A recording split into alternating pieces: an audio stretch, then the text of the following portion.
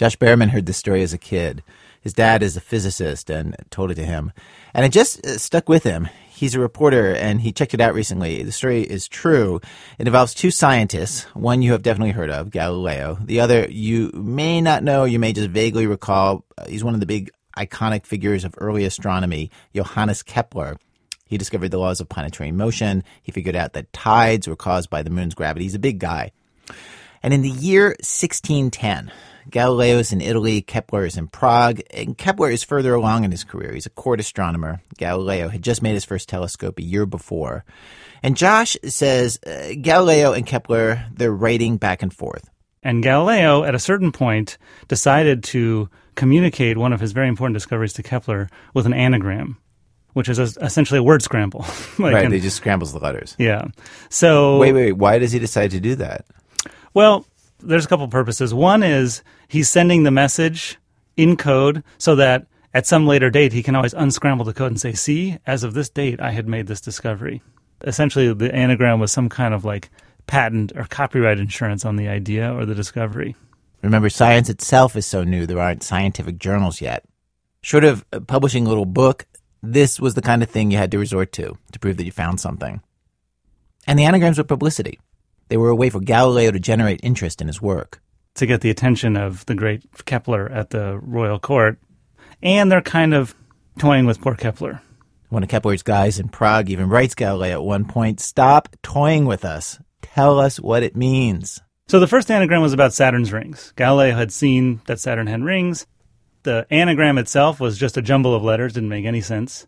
And he sent it, and several months go by, and Kepler is, thinking, okay, great, I'm going to decode the anagram, and then he's having trouble, and he actually keeps asking Galileo, like, come on, I want to know what's in here. And Galileo refuses, and then Kepler decodes it himself and comes up with what he thinks the solution is, and then publishes that solution. But he was wrong. What Galileo was trying to say was, Galileo's message in Latin was, Altissimum planetam tergaminum observavi. Meaning roughly, I've observed the highest planet, which was Saturn. That was the furthest planet they knew about at the time. And it's made of 3 bodies. Meaning he thought that there were actually 2. He thought the rings were 2 little orbiting. He didn't quite see that they were rings yet, but then ultimately that's what they were discovered to be. And Kepler decoded it thinking with very sort of bad Latin. He really had to kind of wrestle the Latin into place to make it work out. But he thought it was saying that Mars has 2 moons, actually. Salve umbestineum germinatum Martia proles. So that's kind of some... And what's that mean? Half Latin that means, hail, double knob, children of Mars. You heard that right. Hail, double knob, children of Mars. Which Josh says, even for the time, even in Latin, didn't sound so great. The double knob, the children are Mars's 2 moons. He sort of thought, based on the way he viewed the universe, which had this kind of mystical, numerological sensibility, that Mars ought to have 2 moons. So he thought, well, of course, that's what this must mean. And he sort of unscrambled the words to make a Latin, symbolic phrases that meant Mars had 2 moons. So he sort of interpreted it how he wanted, essentially. But that was not what Galileo was trying to say at all. However, it turned out to be correct. Mars does have 2 moons. Mars does have 2 moons. It was not known for another 200 some odd years, quite some time, that Mars had 2 moons. But it does. Those moons would be impossible for Kepler or anybody to see with the technology of the time. But Kepler just wanted them to be there. And then he got lucky. And not long after Kepler gets this first anagram wrong, though sort of weirdly right, Galileo sent another anagram. Like, here's another great discovery. I've looked through my magical eyepiece and checked this out. In that case, what Galileo had seen was that Venus has phases, like the moon. In other words, there's a quarter Venus and then half Venus and 3/4 Venus and full Venus, which meant that it must probably be going around the sun, which was a really big deal. Galileo was in the process of gathering evidence that the sun was at the center of the solar system and not the Earth, which, of course, was not just in dispute at the time, but actual heresy. So that was a big discovery. That one, actually, the anagram itself, the words that Galileo sent, did mean something. And they were sort of like, oh, I'm not quite ready to say what I'm saying here. Even in like, Latin. In Latin. Yeah. Although it's funny because there were just a couple of extra letters. Like he he made the anagram and then there was OY, and he's like, I don't know what to do with these, and they're just hanging on the end, and it looks like he's saying, I'm not quite ready to say this, oi, like, palm to the forehead. He's sitting there with some matzo ball soup and his telescope. So in Latin, this scrambled message, and you should write this down if you're trying to match wits with these guys at home, was Haec imitura a me iam frustra legontur oi. Unscrambled, it delivers the news that Venus has phases like the moon. But, shocker, Kepler does not figure that out. He thinks that what Galileo is saying with that anagram is that Jupiter has a red spot that moves according to a mathematical. It's sort of, there's a phrase. It's like Jupiter's red spot moving mathematically or something, which of course also is true and also unknown for another 200 years. Jupiter does have a red spot, and it moves around the planet. Yeah. And so Kepler was right, even though he was wrong. Sort of reading into this message something that he wanted to see. As Josh points out, this is a crazy guess. For Kepler to think that other anagram meant Mars has 2 moons, well, having 2 moons is kind of a normal thing, right? The Earth has 1 moon, they could see 4 moons around Jupiter at the time. Mars might have 2 moons. The red spot just sort of makes no sense. And that was just that was as random a guess as you could imagine. Oh, right. Wait, we don't think that planets will have just like a big red spot on them. Yeah. Yeah. And I remember when my dad was telling me about this, I asked him if he knew, and he said, no, he couldn't have known, unless he was an alien and he had visited Jupiter, which is not likely. And then my dad, who's a scientist, they always say things are never impossible. So it's like, it's not impossible, but it's also not very likely. That is very rigorous. Yeah. Precision.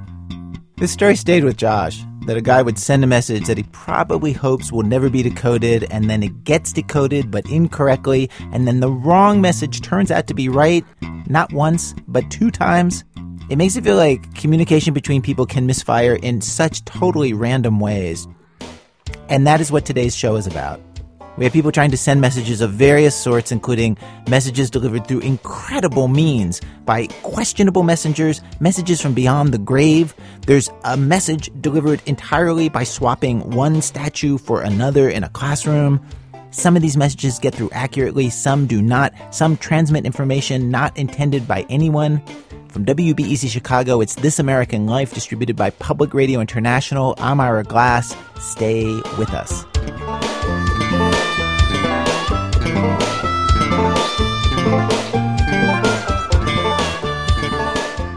Ekwan, Motherhood of the Traveling Pants.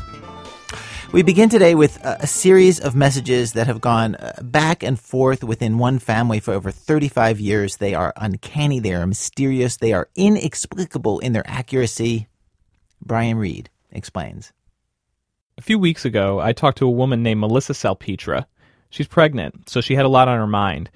But the thing she was obsessing over most, more than baby names or strollers or the new house she and her husband recently bought, was this package that had arrived in the mail with her name on it. I haven't seen it yet. I've been away from home, and the package came to me at my house in North Carolina, and I've been in New England for the summer. But it probably is some sort of padded manila envelope that you get at, like, Staples or something. And my husband is going to bring it to me this weekend. And if I open it up and there's a pair of pants in it, I'm going to have a boy. But if I open it up and there's a little pink dress, I'm going to be having a girl.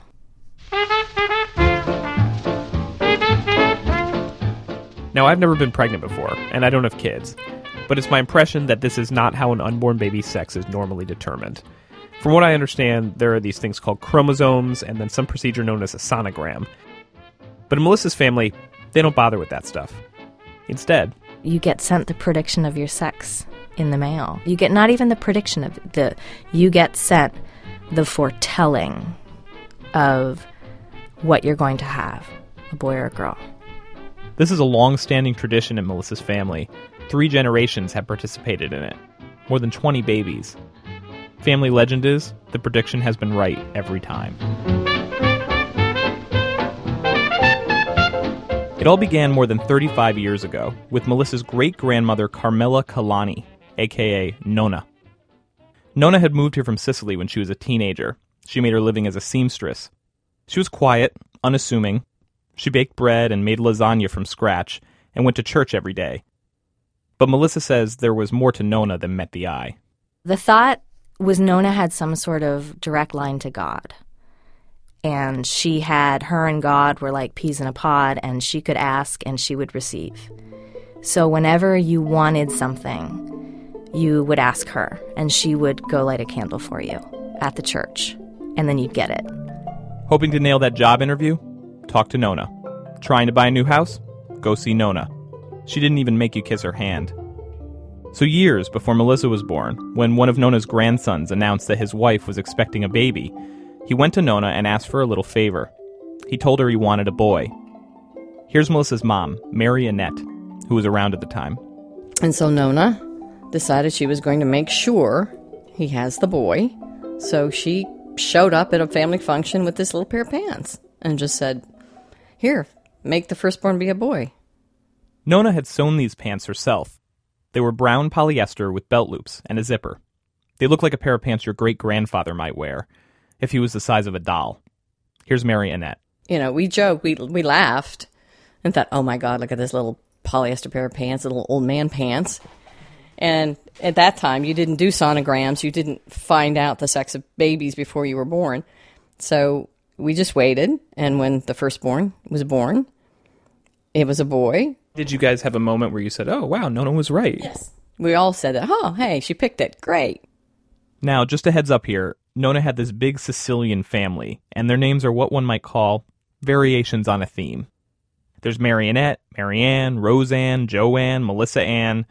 So, the woman who had this first baby boy was Mary Ann. She named her son Tony and stitched his name on the tiny pair of pants. And then, for some mysterious reason, without even being instructed by Nona, when the next woman in the family got pregnant, she just automatically, when she found out I was pregnant, she packaged it up and mailed it to me as a good luck charm. This is Roseanne, the next of Nona's grandkids to have a baby. I just got the pants and assumed I was to have a boy. Why? That seems a little bit crazy. When I think back, it's like, I don't know, kind of weird, because honestly, my husband and I never gave it a thought. I mean, we truly did not have a girl's name picked out. Because you got a little pair of pants in the mail that you just were sure you were having a boy? It was meant to be a boy. It was meant to be. It was going to be. And what did you have? I had my son, Tommy.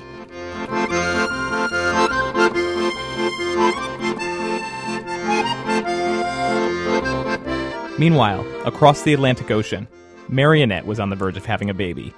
She was living in Italy at the time, and she was due just a few weeks after Roseanne. So Roseanne stitched her newborn son's name on the pair of pants, packaged it up, mailed it to Mary Annette, thinking that that's what she would want, a boy. I wanted the girl. I wanted to be the first one to have the girl in the family. There Mary Annette was, lying in a hospital bed back in the old country, about to go into labor any day, fantasizing about her new baby girl. And my husband comes in after work one day, and he says, I picked up the mail. Here. It was this manila envelope. I thought it was pictures of her baby. I thought it was, newborn baby. They sent me pictures. So I opened the envelope, and out falls the little brown pants. And I screamed. I went, oh, bleep, bleep, bleep. You swore? I did. I said, oh no, I wanted the girl. A few days later, Mary Annette had a son.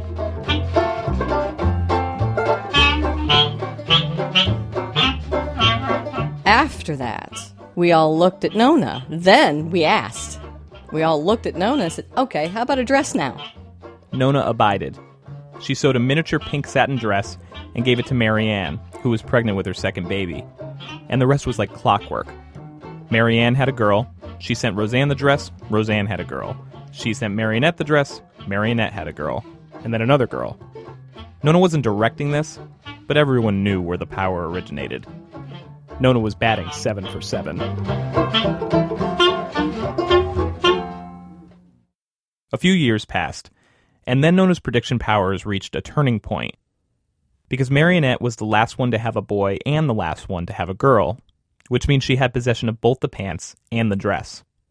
So when Mary Annette's sister-in-law announced that she was having a baby, it was up to Mary Annette alone to decide which one to send. The power to determine the sex of this woman's baby was in Mary Annette's hands.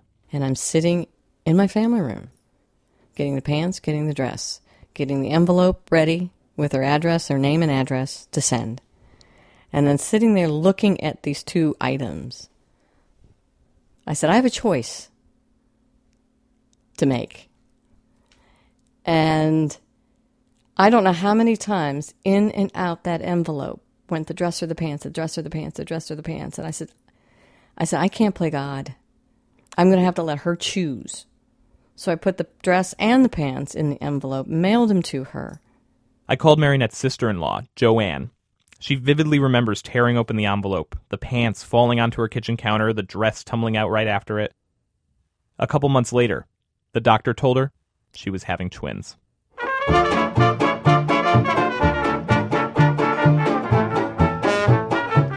Joanne waited till she delivered her twins to find out what sex they were. Though really, she knew all along. First off, he says, you have a son. And he handed me the baby. And I was like, oh, my God, my boy. I got my boy. And then within, I think it was, they were only born 1 minute apart. He immediately then said, and you have a daughter. And it was just, of course. It wasn't a surprise to me. And were you just blown away? Actually, Marinette, I think, was more blown away. Because she freaked when I called her. Oh, my God, a boy and a girl. Oh, my God, what did I do? And I apologized. I did. I said, I'm so sorry. I said, I know they're cute. I didn't think I don't know if you wanted two at a time.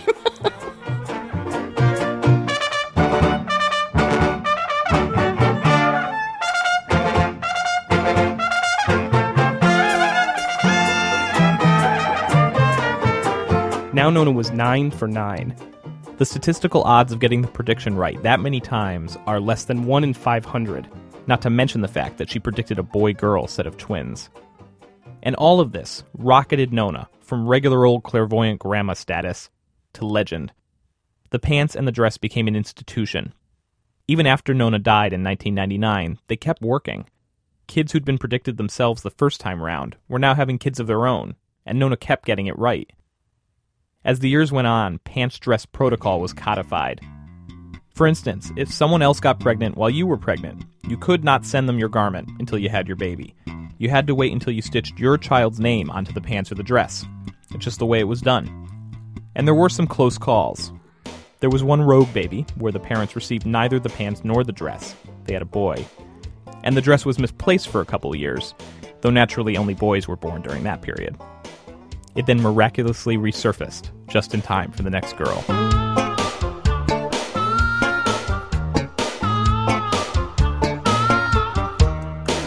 I went through the family tree, and it turns out that of 21 predictions, Nona was wrong 2 times. Most family members were vague about this. They kind of had a sense that something might have gone awry a couple times, but they were hazy on the details. But when I talked to Rick Salpetra, who lives out in California, he was clear about it. He had 2 kids for whom Nona's prediction wasn't right. It happened 18 years ago. Rick's twin brother Ron sent him the dress, and it predicted Rick's first daughter correctly. But then his brother sent him the pants, and despite that, Rick's second child was a girl. When Rick's wife got pregnant a 3rd time, and they'd sent the dress away, but still had the pants in their possession, they had another girl. The family has theories about what went wrong here. Maybe it was geography, the fact that Rick lives in California, so far away from the rest of the family. Or maybe it was because these 2 girls were the last kids in their generation. Nona was at the end of her life when they were born, and died not long after. It's possible her powers were diminished. Still, the odds of Nona predicting the sex correctly as many times as she did, 19 out of 21 babies, are remarkable. I ran her record by several statisticians, and they said the odds are roughly 1 in 10,000. Whatever the reason for her being wrong those 2 times, while lots of people in the family are still really into the pants and the dress, Rick, the father of the girls who were incorrectly predicted, says he purposely avoids talking to his daughters about the tradition, even though they're teenagers now. My middle daughter is sort of the more quiet, sensitive one, and I think she might be a little upset if she actually thought that, you know, the whole thing sort of broke down when it came to us getting the pants or the dress on her pregnancy. And I don't know if I'd want to do that to her. Yeah, it's a weird thing to have to tell your kid. It is. I mean, how do, you know, I mean, I don't know what to say. I wouldn't want her to feel bad. I really wouldn't.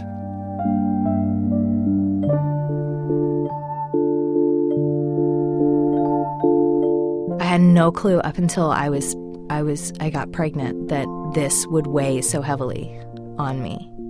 Melissa, the woman who's pregnant right now, is desperately hoping that she never needs to sit down with her kid one day and say, "You were inaccurately predicted. You were a weak link." At first, she was really excited to get the pants or the dress, to take part in the tradition. After all, Melissa was predicted herself. Her name is on the dress. But now, she's just really worried that it'll be wrong. I mean, I'm embarrassed to actually say how much anxiety that it's kind of has caused. Melissa's due in about 3 months. Remember, the situation right now is that her husband has received the package with the pants or the dress in it, but they're waiting to see each other before they open it. Melissa really wants a boy, so she requested the pants from her sister-in-law, and she's guessing that's what's in the package, the pants. Though it is possible that some people in the family conspired to send her the dress against her will. That has happened before. To add to the pressure, when Melissa and her husband went for their last ultrasound, they asked the doctor to write down the baby's sex and seal it in an envelope for them to open later if they want to. I don't know. It's like this. We put ourselves in this situation now where we have 2 envelopes to open, not just one, but 2. And they can conflict. Would you rather have a boy but have the prediction be wrong? Or would you rather have a girl and have the prediction be right? I would rather have the prediction be right. You didn't even hesitate with that question. I want the prediction. I want the prediction to be right.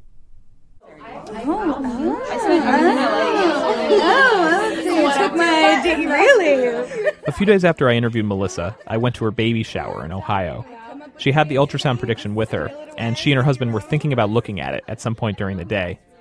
The night before, they'd opened the package with Nona's prediction. And, drum roll please, I got the pants. Opened up the package, and the pants are inside. Which should have been great news, right? Melissa wants a boy. Are you excited? Yeah. Yes, I am. I'm glad to have them. I thought I was going to feel a lot more confident that it would be a boy, but I still don't. Put a onesie on a onesie. On a onesie. Throughout the day, Melissa tried to just enjoy her baby shower and keep her mind off the very obvious question at hand. But it was hard to ignore the fact that many of the activities were aggressively gender neutral. Like the designs that women ironed onto outfits for the new baby. There were giraffes, zebras, hats, umbrellas. But no pink ponies or blue dump trucks. There was the name game, led by Melissa's mom, Marionette, which had both a girls' round. The beginning of the day. Dawn. Correct. This month is the first one of summer. June. The night before a holiday. Eve. And a boys' round. Though the boys' round was harder. Some people need ropes to climb it. I want to know. Cliff. Certain cut of beef. Chuck beef. Oh, what about Angus? Angus is the name. That's not a cut of beef. That's the name of the cow. Finally, later that night after most of the shower guests went home, it was time to tear off the Band-Aid. Go get Mom and Dominic. It was time for the moment of truth. Melissa and her husband went into a bedroom with the ultrasound envelope and shut the door behind them. The family huddled anxiously outside. It's a freak that we're all just outside the door waiting. Quietly talking. I feel like the baby's actually being born right now. I feel like I'm waiting for the smoke and the Pope and the whole thing. Minutes passed. Then, slowly, the door opened. Melissa emerged. It's a boy.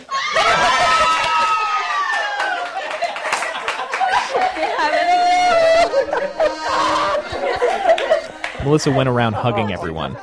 Her brother, Nona prediction number 3. Her cousin, Nona prediction number 5. Her sister, Nona prediction number 7. Finally, she could wipe the sweat off her brow and breathe a sigh of relief. Not only was she getting the boy she wanted, she could call Nona's relatives all over the country without shame or disappointment and tell them that number 23 was right. Laura. Yeah.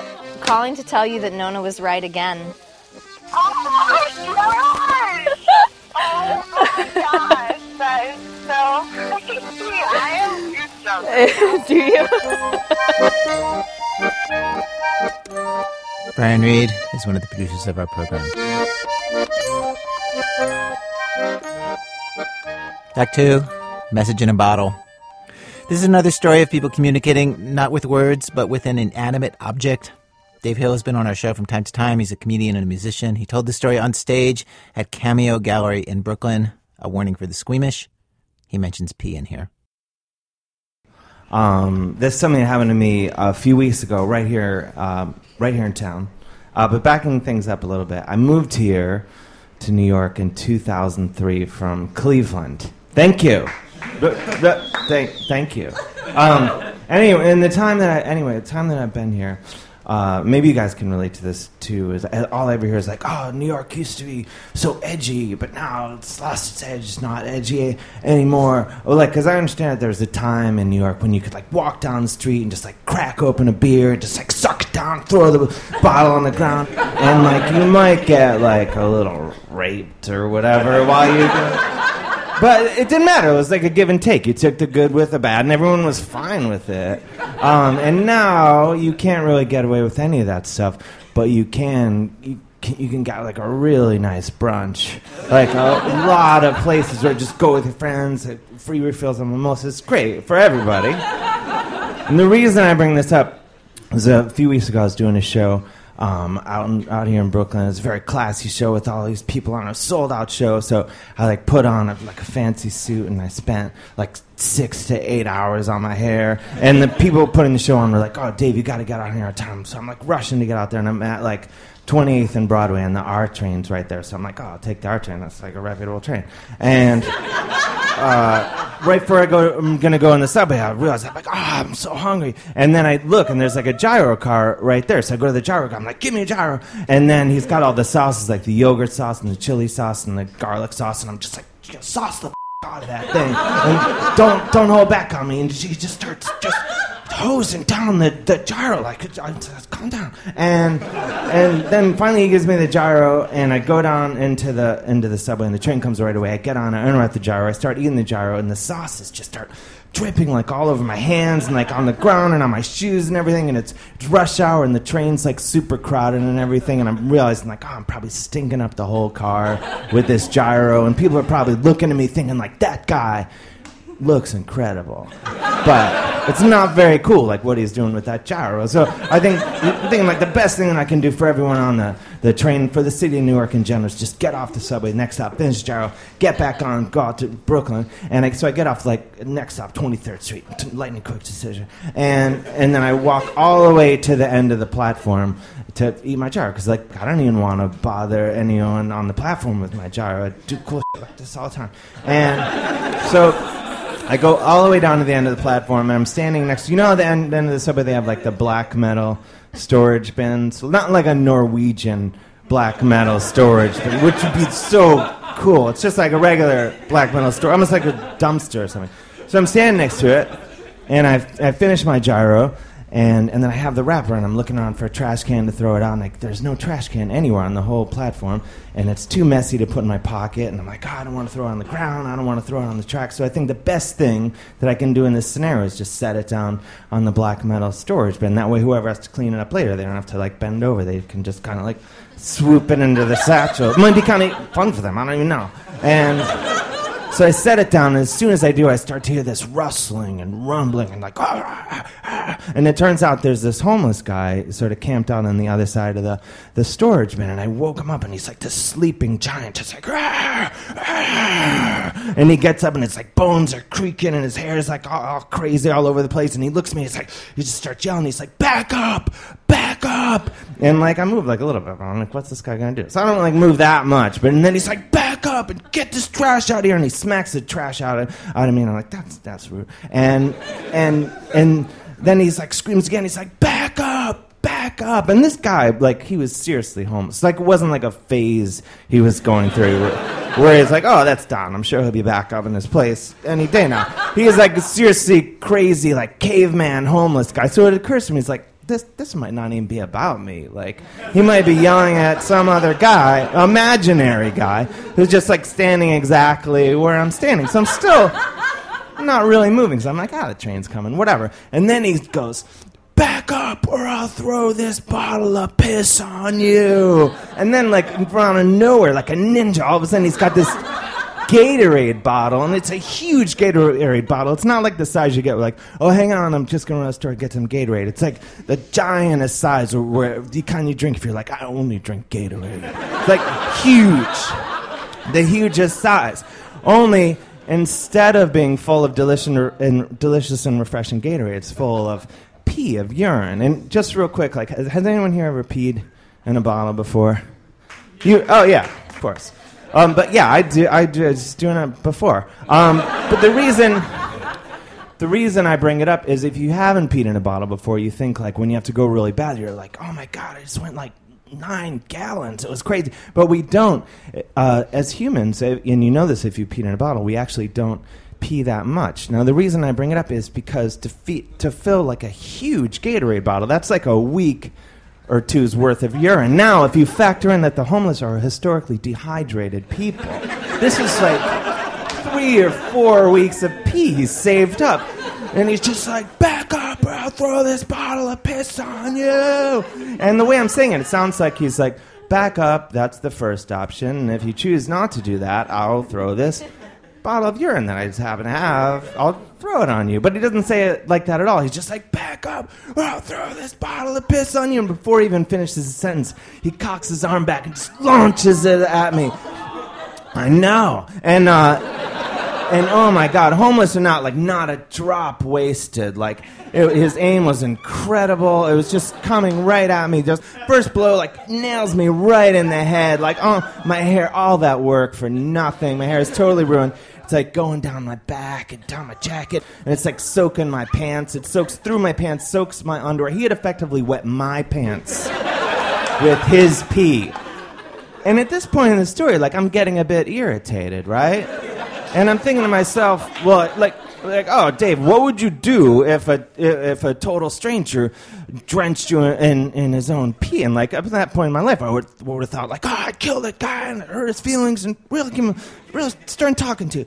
But that wasn't my reaction at all. I was just like, I am getting the out of here immediately. Because if you figure, if your opponent's first move in a confrontation is to just drench you in his own pee, like, what's next? Like, at the very least, he's got a couple more bottles of pee back there. You think? So I'm just like, all right, touche, you won this round, well played. I'm getting out of here. And so I walk out of the subway station, and I walk up onto the street, and it's still light outside, and I'm walking down Fifth Avenue. And I just start thrashing around to get the pee off me, and I'm like Jennifer Beal in the hit movie Flashdance. And it's flying all over, and then the sort of rivulets of hobo pee are like running down my face and neck and down my chest and everything. And I'm looking up, and I see that. And the sun is kind of going through the droplets of pee, and it's forming these like beautiful prisms and rainbows, and I'm just like transfixed by them. And all of a sudden, all that pain and anger just fell away, because it was in that moment I realized, this mother town is back. Thank you. Dave Hill, he is the author of the book Tasteful Nudes, Another Misguided Attempts at Personal Growth and Validation. Coming up, our program has been on the radio for over a decade, and finally, we have somebody in the second half of today's program for the first time ever who actually has a great voice for radio.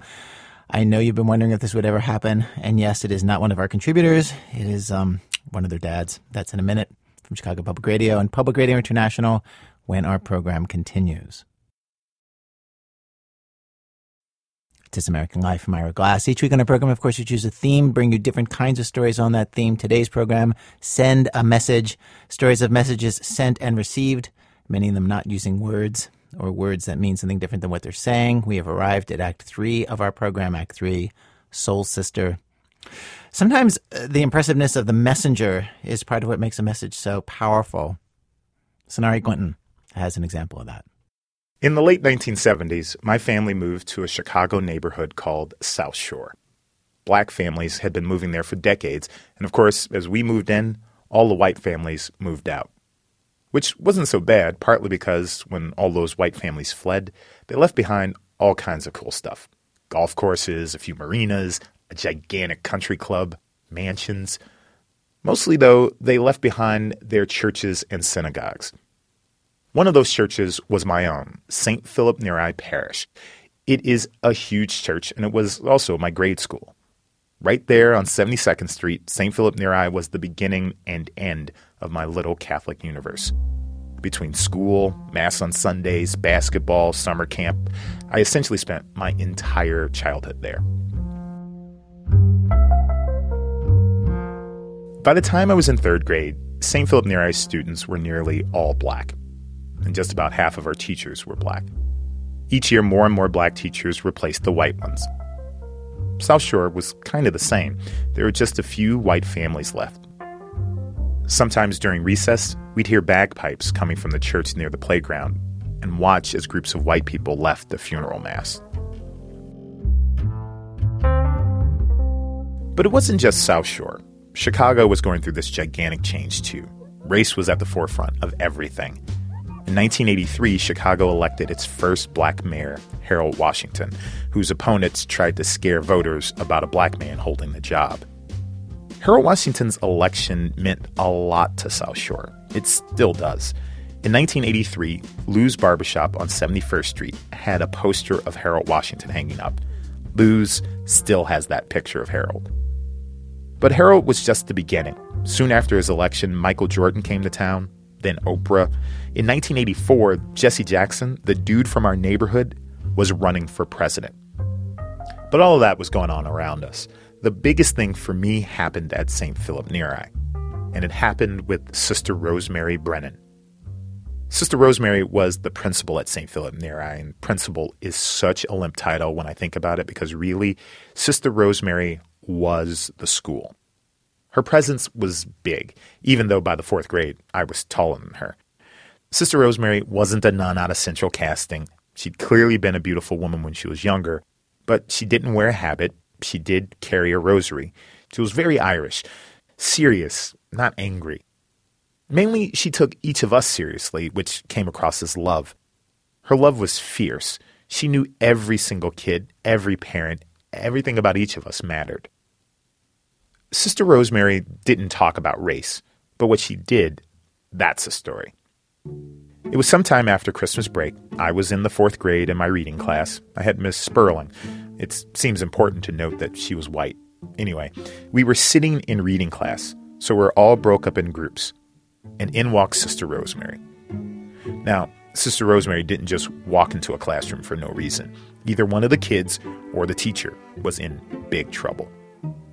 So everyone stopped what they were doing, and she said, as she would always say, "Good morning, boys and girls." And we said what we would always say, well, sing. "Good morning, Sister Rosemary." And then Sister Rosemary told us to go back to our work, which was a perfectly silly thing to say because when Sister Rosemary was in your class, you paid attention to Sister Rosemary. Even the kindergartners knew that. So our eyes stayed on Sister Rosemary as she grabbed the chair, dragged it across the floor to the front of the room. Then she stood on top of the chair with her back to the class.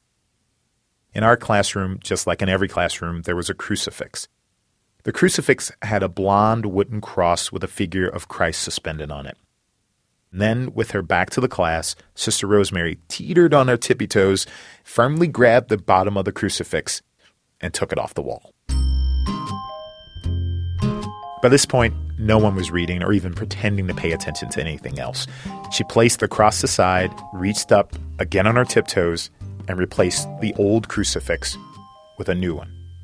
And on this cross was a black Jesus. He was carved out of dark wood with a short fro, wide nose, full lips, and the same downturned face as the white Jesus. This little Irish woman straightened the cross, adjusted herself, climbed down off the chair, and began to leave the room. All of us were completely silent. Then one brave soul asked her what she was doing.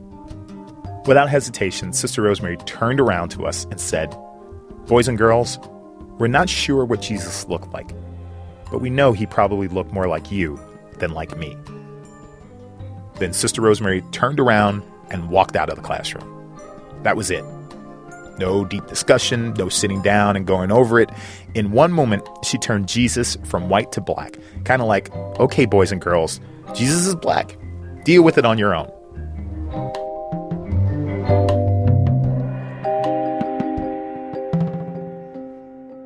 Sister Rosemary must have done the exact same thing in all the other classes because from then on, all the crucifixes in our classrooms were black.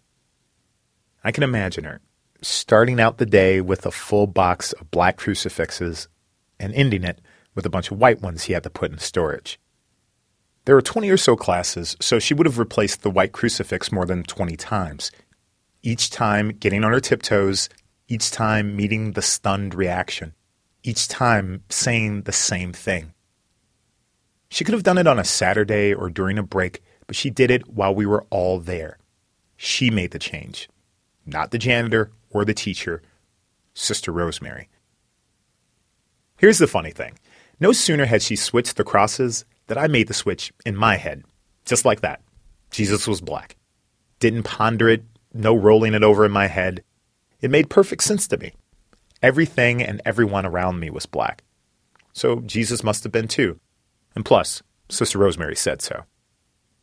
The rest of my time at St. Philip Neri, whenever I came across a white Jesus on a worksheet or in our religion book, I took out my pencil or crayon and colored them in to look like me.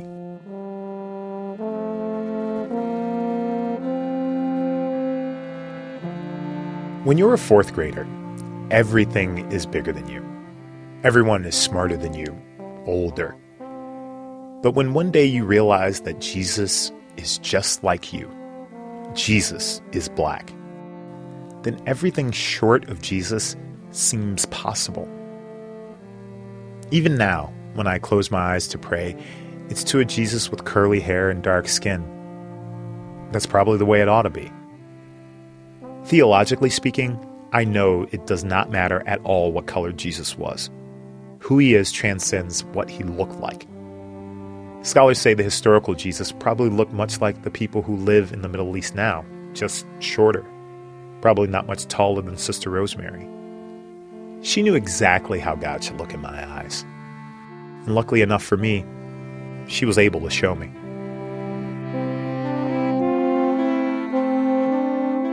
Sonari Clinton, his regular job, he's a reporter for NPR News.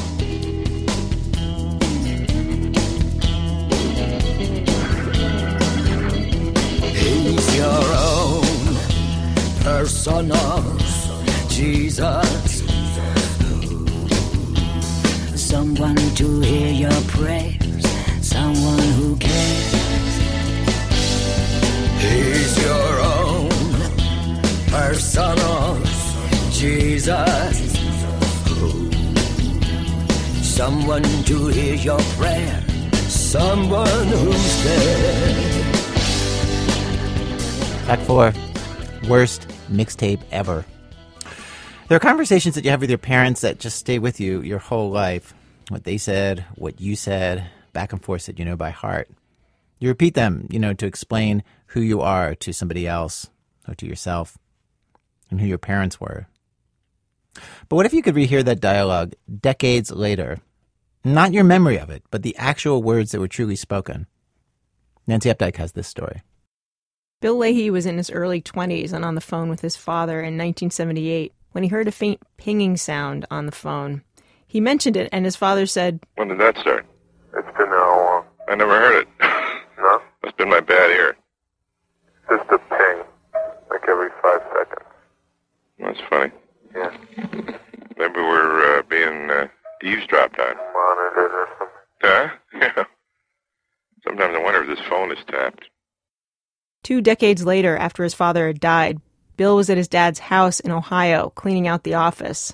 And I opened up a file cabinet and found 30 or 40 cassette tapes with his unmistakable handwritten notations of names and dates. And I knew instantly what they were, that he had been surreptitiously taping us. Even at the time his father was recording, Bill had guessed what could be going on. It was the kind of thing his father might do. And he did. He recorded hours of calls with Bill. And, according to his own handwritten labels, he he also taped his 4 other children, his wife, his mother, other relatives, his priest. He recorded calls at home and in the car. Recording test number 4.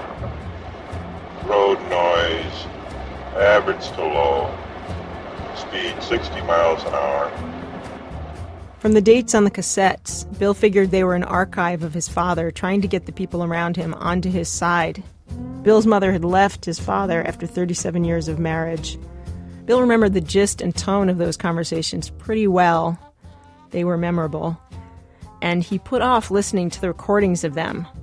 For 12 years, they sat in a black nylon duffel bag that he would move every time the family moved. This was a pile of information Bill wasn't sure he wanted. From an era of his life he knew he didn't want to relive. He'd sided with his mom in the divorce, even before the divorce. Since junior high, he'd been lobbying her to leave his dad. As Bill saw his father, he was smart, tenacious, and a tremendous bully, with a bad, quick temper and huge blow-ups. He got worse over time, and he's worse when he drank. What Bill remembered from the taped conversations were long calls where his father bullied him, and he fought back hard. He saw himself as his mother's advocate and protector. I remember him trying to recruit me in his campaign to keep his marriage together. And so my memory was me saying versions of, look, she doesn't want to do that anymore. You guys have tried for a long time. Let it go. Some version of face facts. It's over. So you remember pushing back verbally, arguing with him? Yeah, all the time.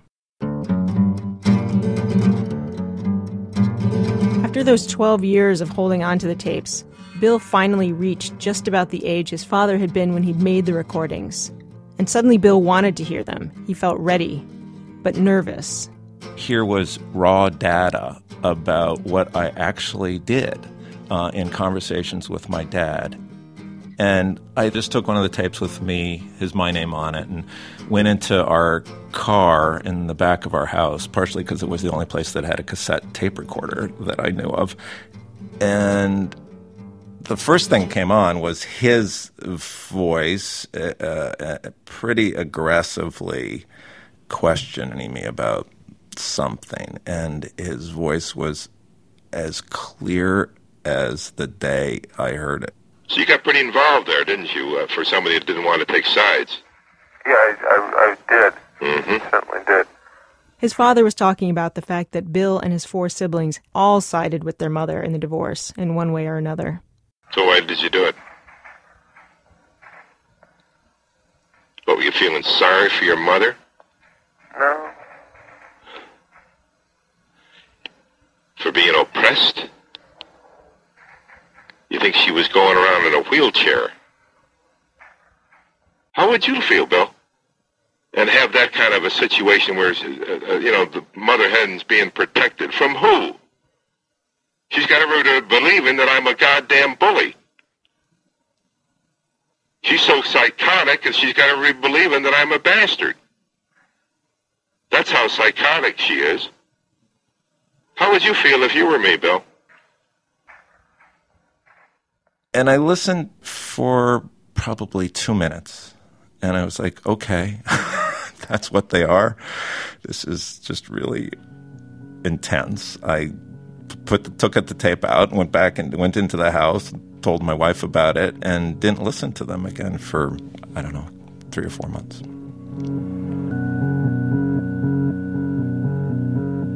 When Bill went back to listening for real, what he heard was his father pushing one main point with him hour after hour, which was, how about you talking your mother into trying again? How do you feel about that assessment?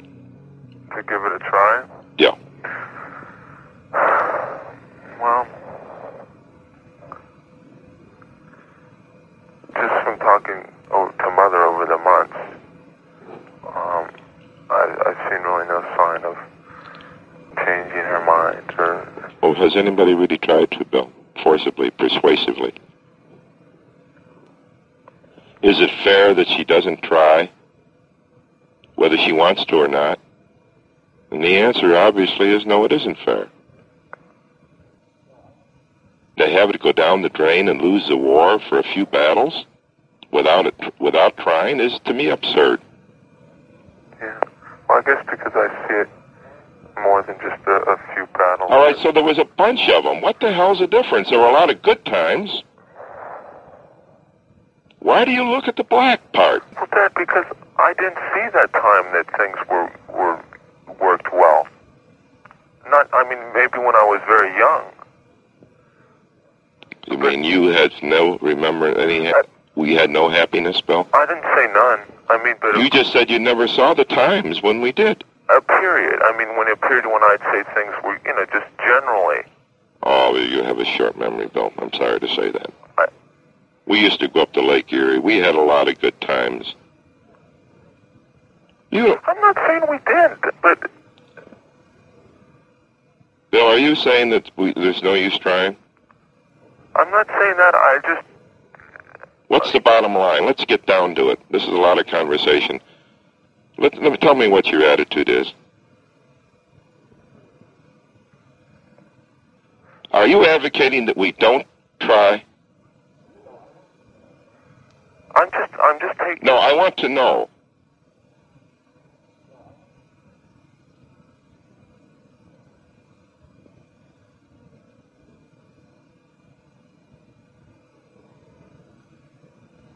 Why do you take so long to answer? Kind of like, say something.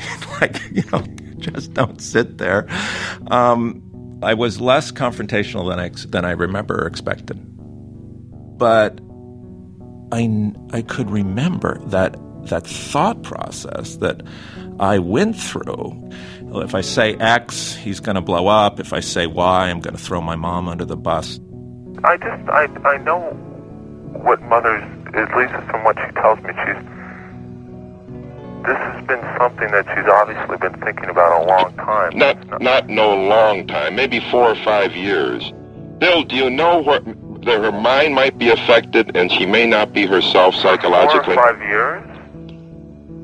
Bill, do you realize that her mind might be affected? She may not be herself psychologically? But for that long of time? Yes. Would you like to see us happy if we can arrange to be together? Sure. Why don't you say that?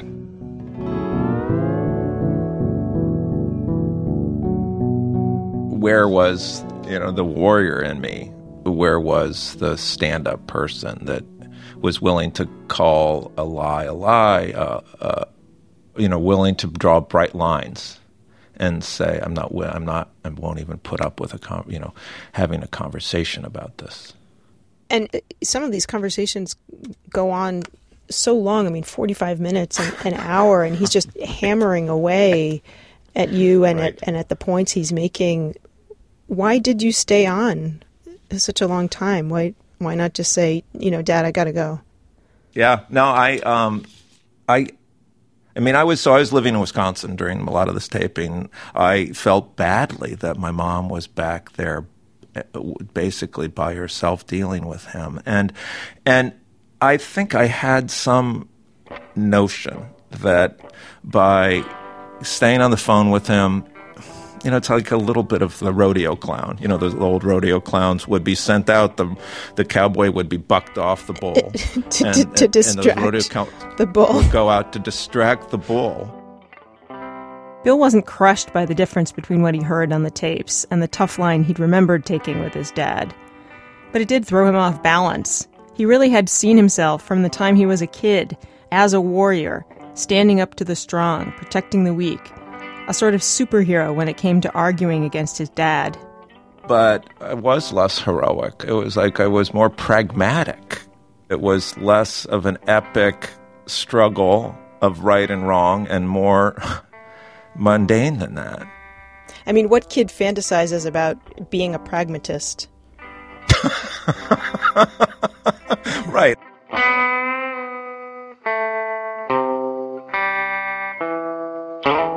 Bill says his mother thrived after the divorce. His father, he says, stayed more or less the same. He married again, divorced again. Bill kept up a relationship with him his whole life. That had been his other goal during these calls, besides protecting his mom, not losing his dad. He had thought about that even during the worst arguments. Better a long silence than words he couldn't take back. Bill saw his father once or twice a year, every year after the divorce, and he spoke to him by phone every few weeks until he died. I'll call you back soon, or you could call me in the evening. Your number's the same. Sure. All right. Anytime you want to chat. All right. Okay. So I will talk to you soon. Okay, I'm glad you called. Yeah. Take care. Okay, then. Bye. Good night.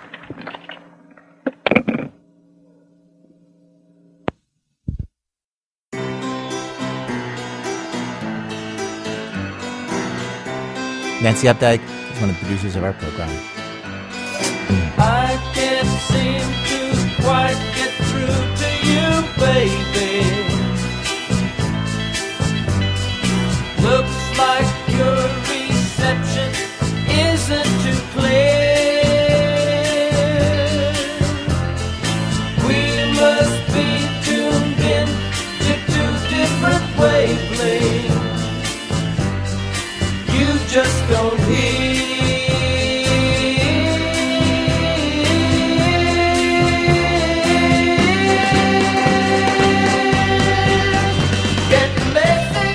Our program was produced today by Jonathan Menjivar and our senior producer Joey Snyder, with Alex Bloomberg, Ben Calhoun, Sarah Koenig, Lisa Pollack, Brian Reed, Robin Semyon, Alyssa Shipp, and Nancy Updike. Production help from Tarek Fuda. Seth Lind is our operations director. Emily Condon's our office manager. Elise Bergerson's our administrative assistant. Special thanks today to Eileen Reeves, Michelle Harris, Lou Teddy at String and Can, Ryan Murdoch, Paul Ruest, John McCready, Debashis Ghosh, and Becky and Aaron Jones. This American Life is distributed by Public Radio International.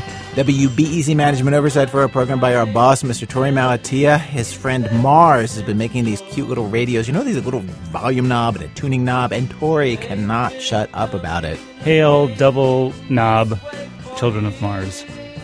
I'm Ira Glass, back next week with more stories of This American Life. Still don't understand what I'm saying. Look at my tears.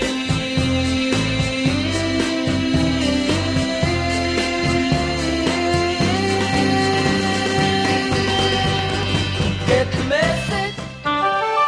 PRI, Public Radio International.